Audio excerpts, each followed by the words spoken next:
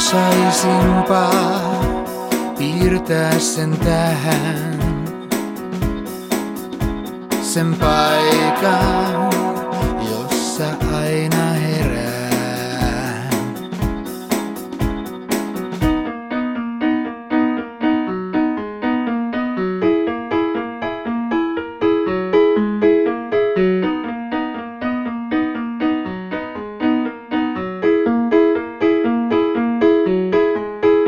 Synnintekoja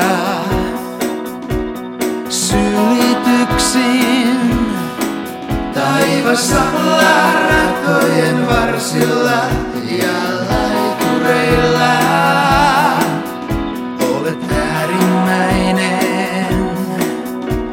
sähikäinen, äärimmäisen, kuumana päivänä.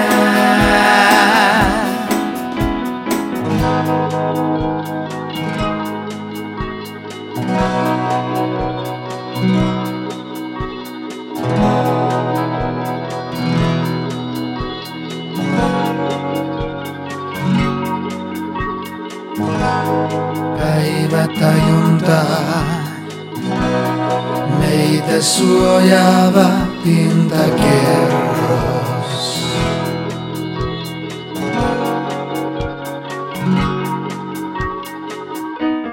Järkevää on opetella yksin olemaan, viisautta on valmistautua suremaan.